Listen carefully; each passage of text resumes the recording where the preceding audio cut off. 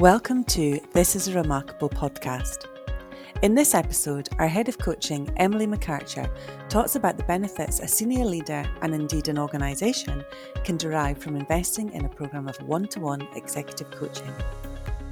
If you're interested in learning how executive coaching could impact positively on your performance as a senior leader, then get in touch with us at www.thisisremarkable.com. Remarkable launched an executive coaching practice recently.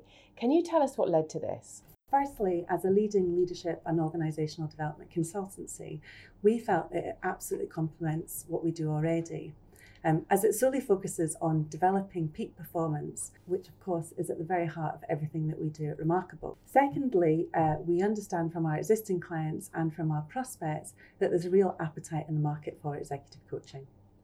Until a few years ago, Emily, there may have been a perception that coaching was a remedial practice and was for people that needed to be fixed in some way.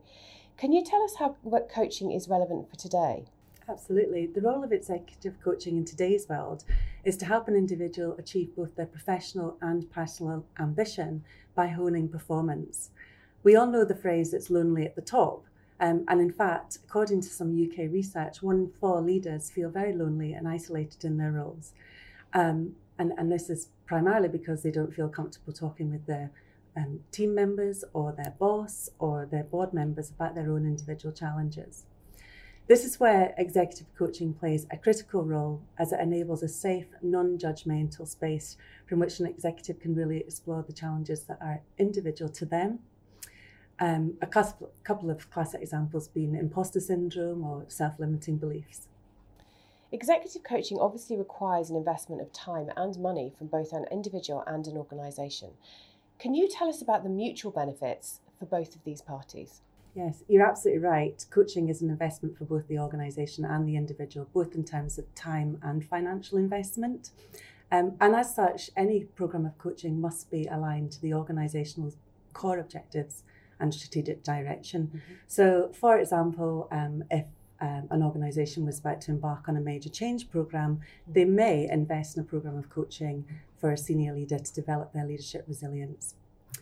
Obviously, objectives vary immensely. However, typically, mutually beneficial outcomes for both the organisation and the individual may include enabling an individual to reach their full potential, increased retention rates, which is positive for both the organisation and the individual, improved leadership behaviours, enhanced perspective and well-being, and also improved working relationships and productivity. So I think, as you can see, they all kind of merge into supporting the organisation and the individual. Ultimately, you want to see enhanced individual performance that positively impacts on organisational productivity.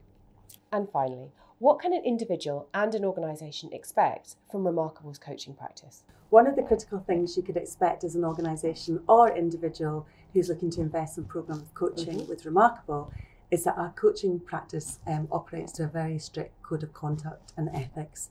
We're very passionate about the integrity and quality of our coaching practice.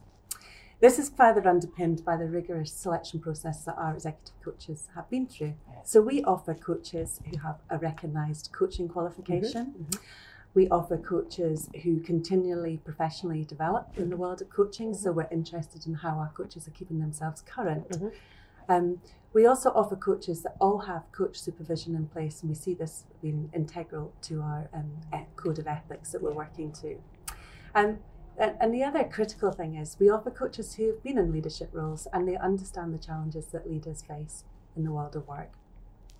In addition, our executive coaching practice is run by 2 qualified executive coaches. So we very much take the time to ensure that where there is a requirement for coaching, we are matching the very best executive coaching to the needs of the individual and the organisation.